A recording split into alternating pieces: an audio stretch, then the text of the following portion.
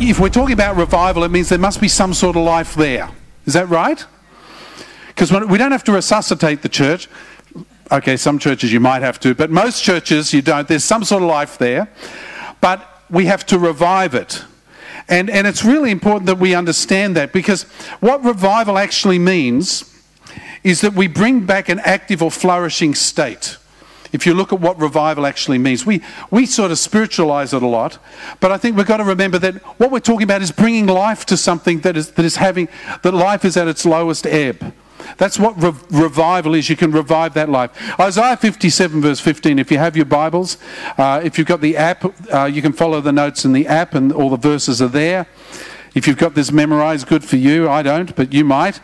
Isaiah 57 verse 15 says this: "For thus says the one who is high and lifted up, who inhabits eternity, whose name is holy." This is what he says: "I dwell in the high and holy place, and also with him who is contrite and lowly in spirit, to revive the spirit of the lowly and revive the heart of the contrite."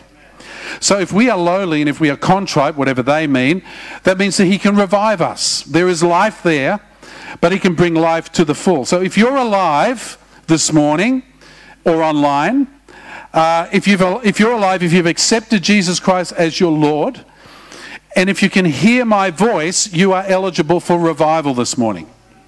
Isn't that cool? You just scrape in. Doesn't matter how old or young you are. Doesn't matter how good looking or not you are. Doesn't matter how tall or short you are. You just fit in. Because revival, if you are alive, you can be revived. Now, Kenny mentioned last week in his the word that he brought about sound waves being converted by tiny bones in our ears into electrical impulses, which we interpret as sound. So what happens is, the sound wave comes in, it excites these little bones, and our brain takes that electrical impulse and converts it into sound. That's how we can hear things. So those little bones in your ears actually translate a sound wave into something you can understand. That was his point last week, was it not? And we can hear about this stuff all the time. We need someone to translate it so it makes sense to us. Because you can talk about and pray about and long for revival, but we need something that actually makes sense. Josh spoke last week about keeping it real. And so many times, I think in our effort, our desire, we want God to do stuff so much that we fake stuff, and I'm not prepared to do that. I want God to be real. Do I hear an amen to that? And God is real. We see God moving all the time in miracles and wonders in our church all the time. Just hearing about the family that we heard about before that needs accommodation. We've just got to believe God for a miracle. We haven't got a choice. We've got to believe God. And so God should be real all around us. And we want a spirit of revival that's real, that's fair income, don't you? Aussies hate fakeness. Have you noticed that? It's like it's in our nature. If you're fake, we kind of go, don't really like it. I don't know about other cultures. I'm pretty sure South Africans will be on the same page. You guys hate fake, is that right? Yeah. Yeah, and we detect it pretty well. Some other cultures embrace it, and I sit there going, I don't know about that. We want it to be real. So let me ask you, what is the price of revival? What would it cost us to see revival in our city today? In our era, in our own lives? Well, let me ask you a few more questions. What did Moses have to pay? What did Samuel have to pay? What did David or Elijah have to pay, or Isaiah or Hezekiah? What did Joshua have to pay to see revival in their generation? What price did Peter and Paul or Martin Luther or John Wesley or George Whitefield, what price did they pay? Because I'm telling you, even Billy Sunday, Billy Graham, you can trace all these great men of God through and women of God through. What price did they pay? Because I'm telling you, the price is exactly the same today. It hasn't changed. It's the same price. There's no difference. There will never be any difference. God has never changed his terms. Revival is not on special because of COVID or something. Like, get revival today, marked down, never to be repeated price. It's not going to happen. We tend to want to bargain everything. We really do. We want to bargain all. This is in our human nature. But the most expensive power in the world is the power of Pentecost. And that does not come cheap.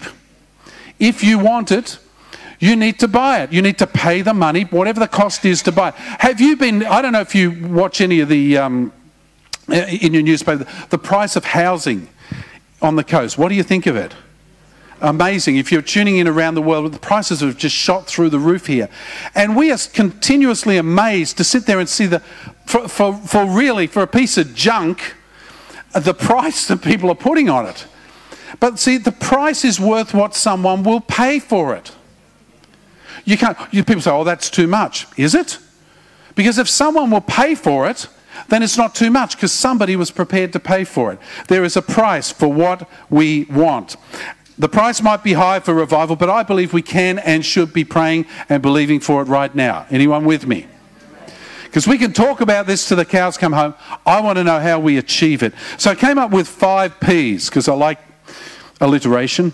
And I thought, well, this is a pretty good way to go. The first P of our 5 Ps is personal devotion. We must have a personal devotion to the Lord Jesus Christ. If you study the biographies of great men and women of God, the ones I've mentioned before and others, you will realize they are characterized by one outstanding attitude. They are absolutely in love with Jesus Christ. And I want to be that guy. Do you want to be that person? To be absolutely in love with Jesus. These people, and a lot of the guys that we talk about, they were not perfect. They're not perfect people. If you look at David, for example, not a perfect guy. But even though they struggled and they fell at times, they doubted, they struggled with sin and doubt. But because if we repent, God deals with our sin. He's looking for something far deeper. King David was a murderer and an adulterer. He was a spectacular sinner. The thing I love about studying King David is if whatever he did, it was spectacular. If he was going to be victorious, it was spectacular. If he was going to sin, it was spectacular. It was like off the charts, right? But God blessed him and called him Israel's greatest king. Why? If you look at Acts 13 verse 22, this is a reflection of 1 Samuel 13 verse 14, it says this. Listen to what it says. And when he had removed him, which was Saul, he raised up David to be their king, of whom he testified and said, I have found in David the son of Jesse a man after my own heart, who will do my will. See, with all of David's faults, his big plus was that he was a man after God's own heart. He was in love with his Lord.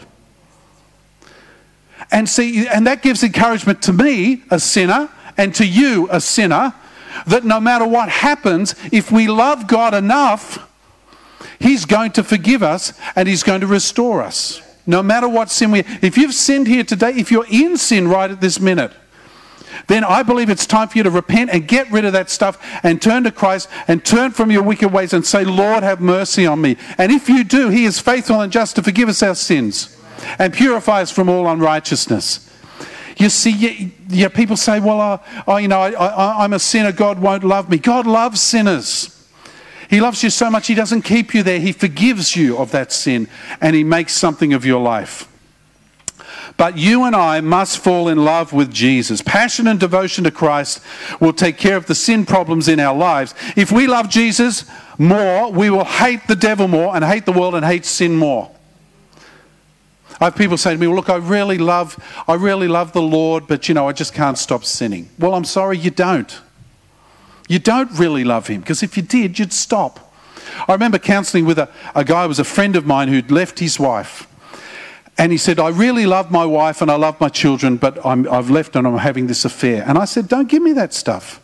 You don't. If you really loved your wife and children, you would not be doing that. I don't care what your excuse is. If you really loved your wife and child, you would not be doing that, because love is not just a word, it's an act of the will. You decide to love someone and you put heart and soul into that. If we really love Jesus, then anything that puts a shadow between him and us will be a horrible offense to us. Now let me talk about dedication or negotiation, because I talk to Christians all the time and they're not dedicated to God. They want to negotiate with God all the time. It's this human nature.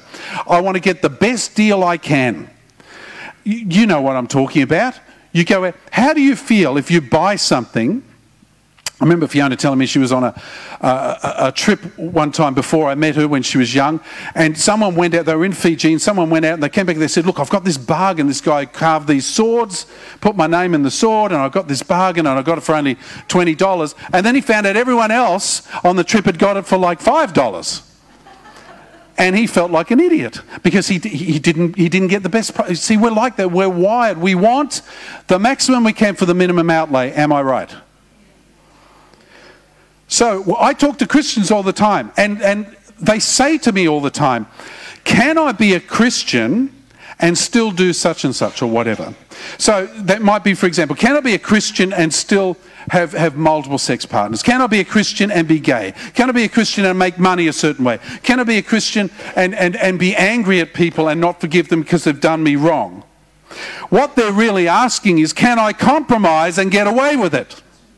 That's what they're asking. What they're asking is, can I do what I want and still expect God to bless me? That's what they're asking. If you say, can I be a Christian and still do this, you're trying to negotiate with God. It's the wrong question. The question should not be, what can I get away with as a Christian? It should not be, what bargain price can I knock God down to? The question should be this, Lord, I give up everything. Can I give it all to you? That should be the question. Because if we're totally devoted, we're not going to sit there and try and bargain with God for his love and his blessing. We need to just be totally devoted. 2 Samuel 24:24. This is a situation where David, he's actually buying what eventually becomes the Temple Mount in Jerusalem. And there's another guy there, Araunah, and he says to him, look, I'll just supply everything. I'll give you all the wood and all the sacrifice and that. And David says these words, no, I will buy it from you for a price. I will not offer burnt offerings to the Lord that cost me nothing. Yet here we are centuries later trying to figure out how we can get blessing from the Lord that costs us nothing or very little. And I think we've got to change our mentality and say, I want to be totally devoted to you, not trying to bargain you down, Lord, to get what I can at a bargain basement price. We've got to stop bargaining down revival to suit our budget. I'm going to show you, this is a car I would like to own. This is the Ferrari, LaFerrari. It's pretty cool. Anything that has doors that open that way has got to be cool. Okay. Do you like my car? You don't? I bet it's faster than yours. Anyway, this car here sells for a cool 1.4 million US dollars, which is just over 2 million Australian dollars. And I see it. I like it. Red's very good. Red goes faster, of course. I want it. And then I say to myself, but hang on a minute, I can't afford it. But then when I think, hang on a minute, if I sold my home, all my investments, my super, my cars, my furniture, at least one of my children, probably a kidney or two, and then took out a loan, I could probably get that car.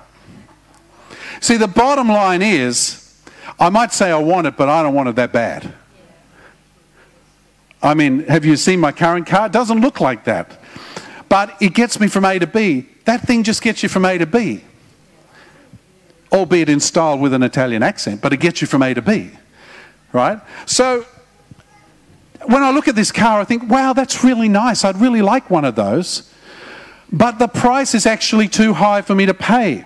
And everyone says that they love the Lord, but can you honestly say that you love him more than life itself? More than anything or anyone in your life? Personal devotion to Jesus is not by word only, it's by your heart.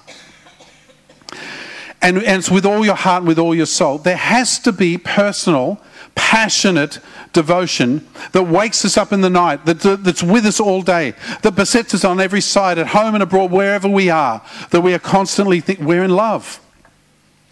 Can you remember when you first fell in love? Some of you are looking at me kind of like, where's he going with this? But when you first fall in love, everything's just, have you noticed that the flowers are a little bit sweeter and, the air's a little bit purer? And everything you do, you keep thinking about this one that you love all the time. And so even guys stop thinking about cars and football and start thinking about this person they love. It's a miracle. Because when you love someone, they're in your thoughts all the time. You think of them all the time. And then of course you fall in love, you get engaged, you get married, and then it's all kind of downhill from there for some. Not for all, but for some. Heard about a couple who were in getting marriage counselling one day. And the counsellor said to the woman, "What's the problem?" She said, "He never tells me he loves me." And he turned to the man, he said, "Is that true?" And the man said, "Look, I told her I loved her 20 years ago when I married her. If I change my mind, I'll let her know." You see, if you love someone, it should fill your thoughts. The Bible talks about your first love. Think of your first love for someone you love and care about. You couldn't think about anything else. And I think we need to have that same personal devotion to the Lord, don't you? Can you say with the psalmist, Psalm 73, verse 25, "Whom have I in heaven but you? There is nothing on earth that I desire besides you. My flesh and my heart may fail, but God is the strength of my heart, my portion forever." How about that? Who do I have but you? I desire nothing in this world but you. Can we say with Paul, Philippians 3 verse 8, "I count everything as lost because of the surpassing worth of knowing Christ Jesus my Lord. For his sake I have suffered the loss of all things and count them rubbish." The Greek word is dung. "In order that I might gain Christ." Is Christ that important to you? Are you that devoted to him? This is challenging me because we say we are, but is he filling my thoughts all the time? So that's the first P. The second P is passion for souls.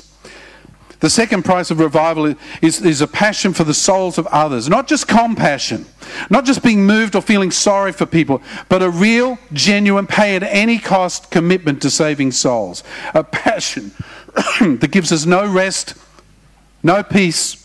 We will give the best of our thoughts, the best of our talents, the best of our time, the best of our efforts in seeking out the lost for the Saviour. Are you really that passionate about it? Paul writes in Romans 9, "I have great sorrow and unceasing anguish in my heart, for I could wish that I myself were accursed and cut off from Christ for the sake of my brothers." What he's saying is, I care about them so much that I wish God would curse me if he would only let them in. That is a passion for souls. He didn't just have a passing feeling for the lost. He had this incredible passion. The word for sorrow in that passage is the word lipe, which means a heaviness. And the word for anguish is the word odane, which means consuming grief or pain. Let me ask you, when you look at your friends, when you look at your relatives, when you see people on the street, do you have a heaviness, a grief, a passion for them to come to Christ? I'm challenging myself here. Does it even affect you at all? I mean, you walk down the streets here and you see people in dire need and we just walk straight past. Do we not? Do we not? You hear of people in trouble and you go, "Oh, well, they deserve it." That's not passion for souls. That's not even compassion. I believe we've got to see people for who they really are. Psalm 126 says this, "Those who sow in tears shall reap with shouts of joy. He who goes out weeping and bearing seed for sowing shall come in with shouts of joy, bringing his sheaves with him." If we start shedding tears for the lost in our society, we will see people come to Christ. If we start hurting for them, longing for them, doing whatever it takes to reach our people for Christ, we will see them coming to Christ. We will. We see a few that come to Christ here. We see a trickle. But man, I want to see a flood, don't you? I want to see this place filled with people who are coming to Christ. Do you weep for the lost? Is reaching people for Jesus something that drives you? Something that even moves you? We have a fantastic capacity as human beings to use words to cloak whatever is going on. Have you noticed that? They use buzzwords all the time. You know, we don't talk about gay marriage. We talk about marriage inequality. They've got this new word for it that covers everything. One thing that amuses me, doesn't amuse me, saddens me, but that intrigues me, is with the recent decision over the last couple of days overturning the Roe versus Wade decision in the United States. We're announcing every state is able to make their own laws with regards to abortion. And I think that's a huge victory for life. But you notice the words they use. They call a baby a fetus. They don't talk, they talk about terminations. Well, I talk about babies and I talk about murder. And I make no excuse for that. Because that's what it is. This little group of cells they call a fetus. At what point does it magically turn into a human being? At what point can pro-abortion people say, oh, well, we can't kill that, that's a person? The Bible says at conception. The Bible says, I formed you in the womb. God knows what's going on. And I believe we should have a passion, a real passion for people who are lost. And we should have a passion for babies who are being murdered. But they dress it up in these words. Because if you use words, you can disguise what's actually happening. Someone once said to me, if wombs had windows, there would not be abortion. That's probably true. And many of the victims are not just the babies, it's also the mothers that are being hoodwinked and are being given a bunch of information that is simply not true. We use words. So we do it in the Christian church because when we look out there and we see people walking down the street, when you see people who are your friends and your family, we call them the unsaved, the unchurched, non-Christians. But folks, the lost are lost. They're facing a lost eternity without Christ unless you and I, get serious about reaching the lost for Jesus Christ. James 5:20 says this, let him know that whoever brings back a sinner from his wandering will save his soul from death and will cover a multitude of sins. We need to get serious about reaching souls. This generation is responsible for this generation of souls right around the earth, and particularly here. We can't look back and say, oh, well, the previous generation should have done. This is our moment, folks. We need to be reaching out to people with the love of Christ right now. And now's probably the best time in our history. Because we've got a world out there that's in pain and a world that's in fear, and we have the solution, yet we remain silent. Spurgeon, the great British preacher, said this, if you have no wish for others to be saved, then you are not saved yourself. Be sure of that. We need to be serious about it. Let's get real. Let's genuinely have a passion for the souls of people around us. God is deadly serious about our responsibilities as believers. And we need to have a passion for souls. Ezekiel 33 is a really interesting passage. Listen to what it says, verse 7. God speaking to Ezekiel. So you, son of man, I've made a watchman for the house of Israel. Whenever you hear a word from my mouth, you shall give them the warning from me. If I say to the wicked, O wicked one, you shall surely die, and you do not speak to warn the wicked to turn from his ways, that wicked person shall die in his iniquity, but his blood I will require at your hand. Because we had the solution and we never spoke up. But if you warn the wicked to turn from his ways, and he does not turn from his ways, that person will die in his iniquity, but you will have delivered your soul. God is serious about winning people to Jesus. He really is. We have a nation that is going to hell, and we need to be the ones who speak up. We have to swallow our fear and our pride and share the good news with people so they can repent and be set free and have eternal life. It's the same gospel, folks. We just need to speak it out. I hope I'm challenging you. I'm definitely challenging myself. The third P that we need to see revival is pressing into the Word. If you say that you're a believer and you want revival, but you're not pressing into God's Word, then you're a hypocrite. What's the word hypocrite mean? We use that a lot. People use it about us. Oh, you're religious, you must be a hypocrite. Really? Does that follow? The word hypocrite is a Greek word which means an actor, and it refers to the mask that actors used to wear. You know, they're performing a part. It's not real, but they're performing a part. Jesus said of the Pharisees in Matthew 15, you hypocrites! Well did Isaiah prophesy to you, this people honour me with their lips, but their hearts are far from me. They're in vain do they worship me and teach as doctrines the commandments of men. That sums up a lot of us these days. We teach men's commandments as doctrines, and we're not listening to God. He's still speaking. We're not listening. Without pressing into the Word, we miss connecting with Him, we miss the point, and we miss the power of the Holy Spirit in our lives. Psalm 119 says, open my eyes that I may behold wondrous things in your law. So let me ask you, is the Bible a dynamic, wonderful thing in your life, or is it a dust collector? Do you seek God in His Word, or just seek His blessing over whatever you've decided you want to do? There's a challenge to us here. The more you get into the Word of God, the deeper your relationship goes. One of the great blessings that Fiona and I had over the last few weeks is we were locked in a car together for hours, travelling all over Tasmania. And it's a fairly confined space. And we had to actually talk.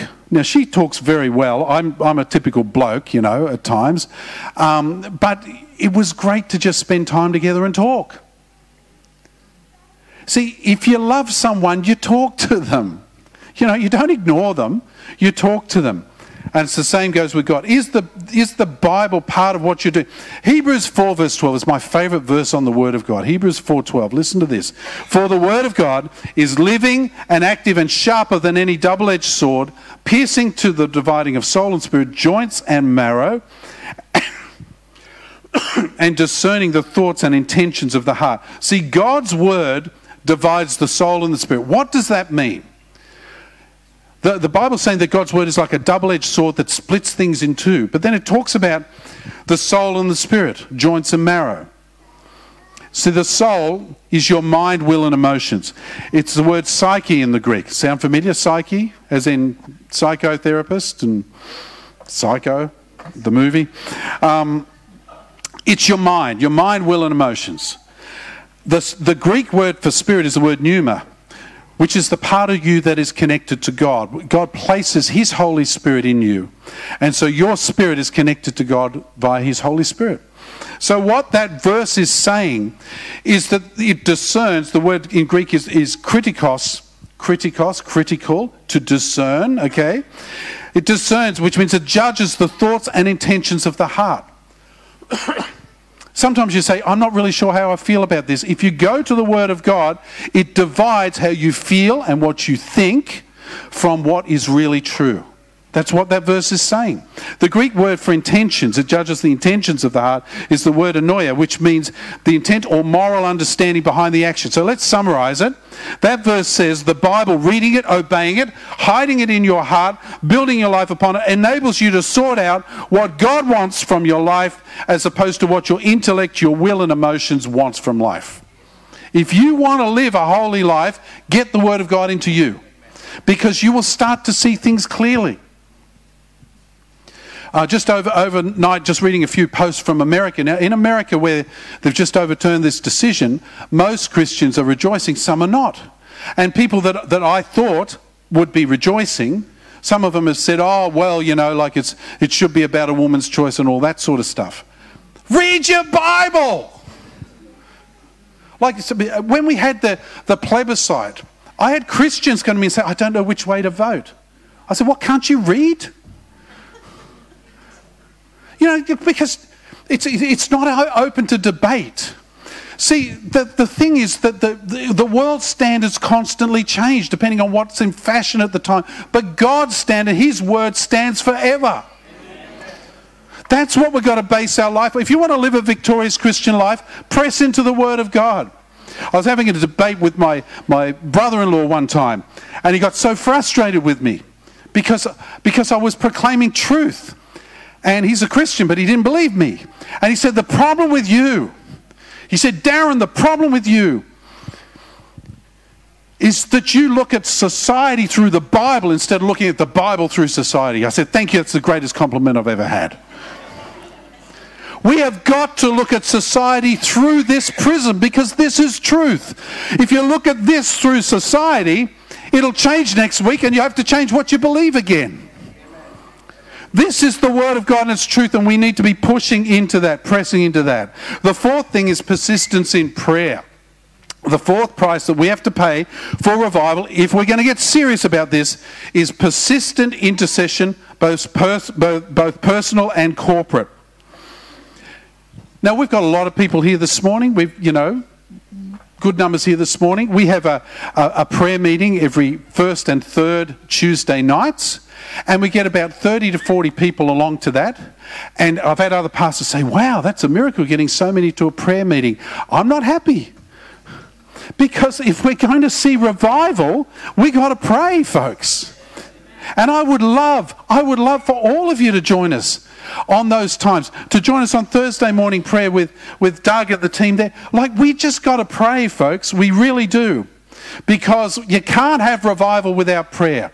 One of the greatest revivals in recent memory, or recent times, was the Great Welsh Revival. 1904 to 1907, and it was an incredible revival. It was started by Evan Roberts and his sister Mary, who started a prayer meeting that didn't stop. And they just kept praying, and they just kept believing, and they just kept trusting God, and the whole of their nation was turned upside down for Christ. The whole of their nation went into true revival because they said, we're going to pay that price. We're going to pay it. 1 Thessalonians 5 says this: rejoice always, pray without ceasing, give thanks in all circumstances. We need to be thankful, folks. We need to be thankful. For this is the will of God for you in Christ Jesus. We must literally saturate our town in prayer. If I were to ask you, do you believe God answers prayer? You would say, of course I do. Say, well, how do you know? Have you seen it? And some of you will say, yes, I've seen it in my life. And others will say, well, no, I've heard about it. But listen, if we pray together, we're going to see God answering prayers like on a scale you would not believe. We're going to see miracles and provision on a scale we would not just even contemplate. And as I look forward, I have no fear for the future because I know who has my future in his hands and the future of this church in his hands. We see miracles every week here at Ignite, but we need to see more. If you want to see miracles in your life, hang around here. They're commonplace. But we want to see more. That's why we have the first and third Tuesday of the month, we have this, we're calling it Encounter, prayer and praise nights, where we want to encounter God. And we see God do amazing things. We have to pray passionately, not just off a religious shopping list to God. Let me tell you, if you find prayer boring, chances are God does too. Because if your prayers are boring, he's probably up there going, gee, are we done yet? You know, prayer should be exciting. Prayer should be something that you're spending time in the presence of the creator of the universe. You're spending time in the presence of the one who sent his son to die for you. You're spending time connected to the greatest force in this world, and we go, oh, here's my shopping list, Lord. Can we get through this pretty quick so I can go and watch the football? You know, that's not on. I'm sorry, we need to be serious about prayer. When we pray together, we build each other up, and prayer becomes exciting. So get together come those Tuesday nights, just come and enjoy it. It's not weird or strange, it's just God, and it's wonderful. It's refreshing and it's beautiful. The fifth P is penitence and repentance. God established the price for revival with King Solomon, and it hasn't changed. He's not having a revival fire sale. He's not saying, okay, well, you know, we're getting towards the end of time here. Can we sell off revival cheap so we can just get on? He's not saying that. It's the same price. 2 Chronicles 7 verse 14. You know the verse probably well. If my people who are called by my name will humble themselves and pray and seek my face and turn from their wicked ways, then I will hear from heaven, says the Lord, and I will forgive their sin and will heal their land. That's revival. When our whole nation gets healed. The final missing ingredient of revival is repentance. And you notice it doesn't say if the government. It doesn't say if the trade unions. It doesn't say if the LGBTQ blah, blah, blah, blah, plus, whatever they call themselves these days, the alphabet soup. It doesn't say them. It says, if my people. That's you and I. See, revival depends on us. And the only reason we don't have revival in our nation is we're not prepared to pay the price. It's too expensive. And repentance is not just feeling sorry for yourself or sorry that you got caught. It's not just feelings of remorse. Acts 3 verse 19, Peter says this, "Repent therefore, turn back that your sins may be blotted out, that times of refreshing," that's the word revival, "may come from the presence of the Lord." If we want that refreshing, if we want him to pour out his Spirit on our lives, we have to repent. And we have to say, Lord, that's why we're singing Refiner's Fire before. Purify my heart. We sing it, but we've got to mean it.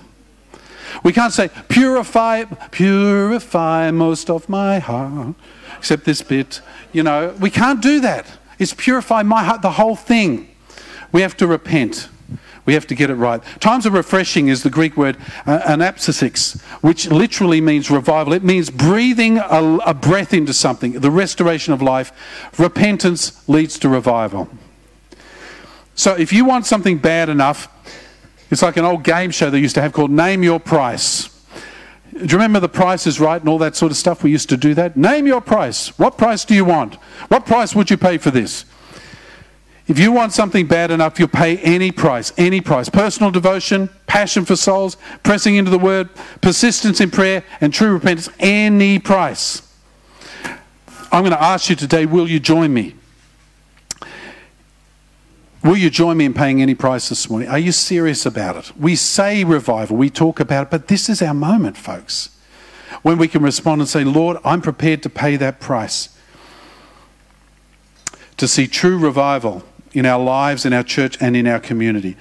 Will you lay before him everything you have? Your house, your car, your job, your career, your talents. Will you give it all to him? Will you give him the people you love? Your neighbours, your hopes, your dreams for the future? Will you lay aside any sin, any dream, any desire, repent and seek his face? Because that's what it takes to see revival. I was amused when we were at Cradle Mountain last week. They had a little sign on top of the toilet and it said, please do not flush any of these. And it listed 4 things, and it was feminine products and tissue and so. And the last one was hopes and dreams. I thought that was cute. But you know, you can lay your hopes and dreams at his feet and trust him for those. Why should we hang on to that stuff? Will you lay it all aside? Revival happens when people are desperate enough. The Welsh revival in 1904 saw a whole nation turn to Christ. There's a photograph of it up here. A whole nation came to Christ. And it was started by prayer meeting. That's one of the meetings they had there in the Welsh revival. And it was such a cool time because all the pubs started shutting down and the police were just playing cards because there was nothing else to do because no one was committing crime. And all of the mines in Wales came to a standstill because the pit ponies, who only understood swear words, couldn't understand what the miners were now speaking. So they had to re-educate the pit pony. Isn't that amazing? How cool is that? This is what we're talking about. We're not talking about a flash in the pan here. We need revival that transforms nations. We've seen whole nations turn to Christ and whole cities come to Christ. You know, I think of people like Billy Sunday and Billy Graham, countless others that have seen revivals.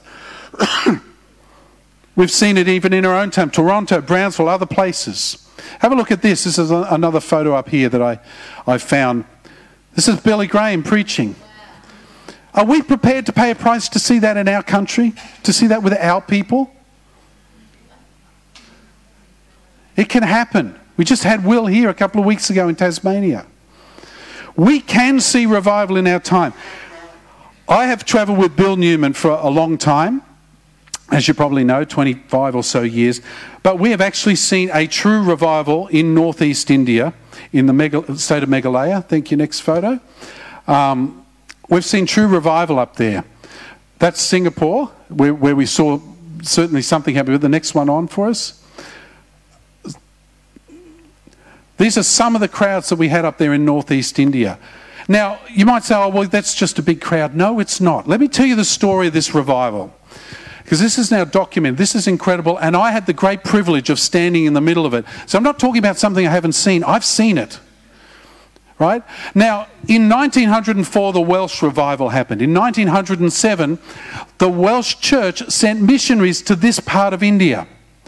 And they planted Welsh Presbyterianism up there, which is very staid, very traditional. but it just permeated the lives of all of these people up in these places, right? Now, 100 years to the day, they held a rally to celebrate the coming of Welsh Presbyterians to northeast India. They hired a stadium. My friend Robert Cumble, who's on the Billy Graham team, preached that day. They had 100 and nearly 200,000 people in and around the stadium. They couldn't fit them in. And God hit the place.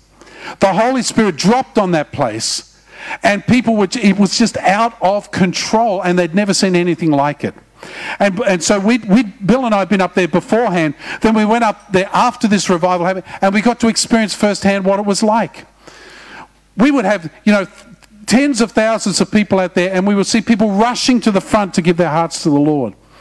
I saw kids hanging on to little poles at the front, crying and weeping for their family. We're talking 6- and 7-year-old kids at the front repenting for their family to come to Christ.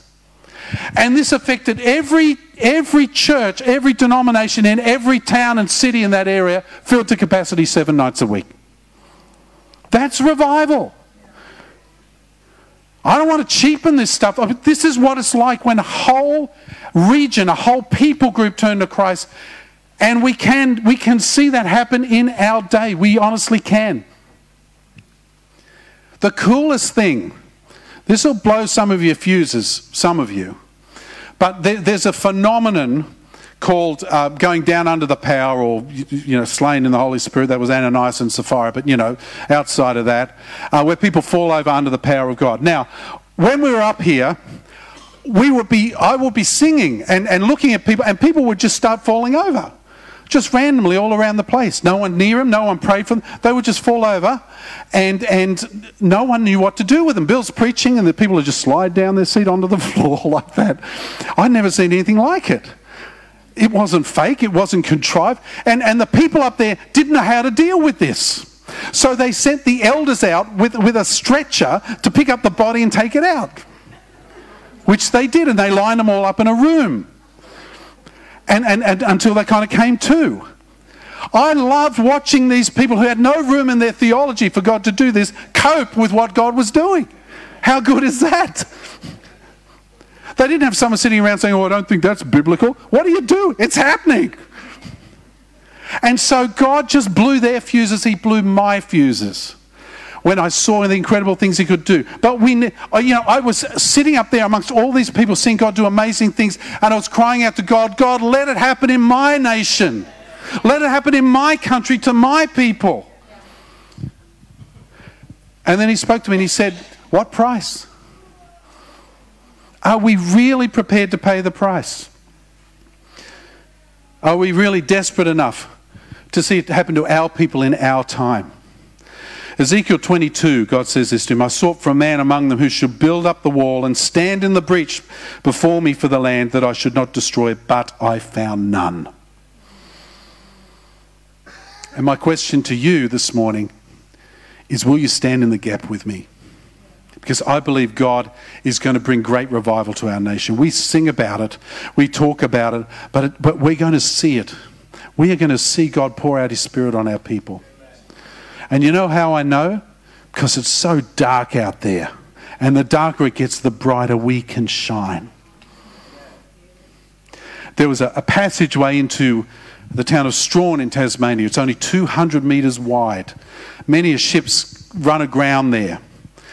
And to make it work, they had 3 lighthouses that were different colours.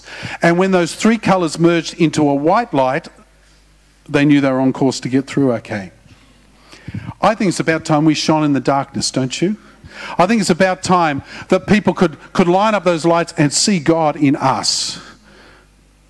And that we see our nation come to we may have to come to our knees as a nation. But what price revival? What price? I'm prepared to pay any price. I've thought this through. I'm going to ask you to think it through right now. What price are you prepared to pay? You might say, well, so far and no further. But if you do that, you won't see revival in your life, let alone your community. If we join together, if my people who are called by my name will humble themselves and pray and seek my face and turn from their wicked ways, then I will hear from heaven and will forgive their sin and will heal their land. That's the challenge this morning. We're not here to do church. We're here to transform a community. We're not here to play games. We're here to serve the King of Kings. Would you bow your heads?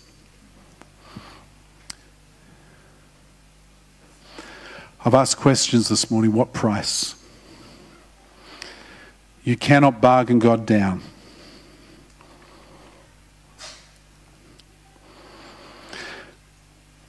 The Word of God says, search me, O God, and know my heart. Test me and know my wicked thoughts.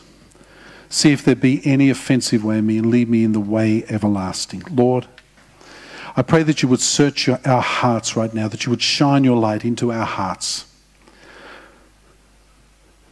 that we would have whatever is in there revealed, that we would confess it and get rid of it and say everything, all for Jesus, no turning back. Just search your heart now. What is it that you hang on to that God's asking you to release today? Is it your family? Is it your business? Is it your home? Is it your dreams? What is it that God is asking you to lay before him? Because this morning it's time for us to give that stuff up and say, Lord, here am I, use me. Let me be the one who stands in the gap. Just search your heart.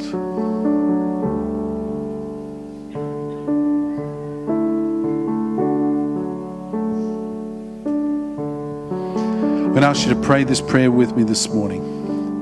And together we're going to stand and believe God for revival in our homes, in our families, in our church, in our town, in our nation. Just pray this prayer with me. Say, Lord, I give it all to you. I hold nothing back. Forgive me for withholding in the past. Right now, I lay it at your feet and say, have your way. Have your way. Let's stand together.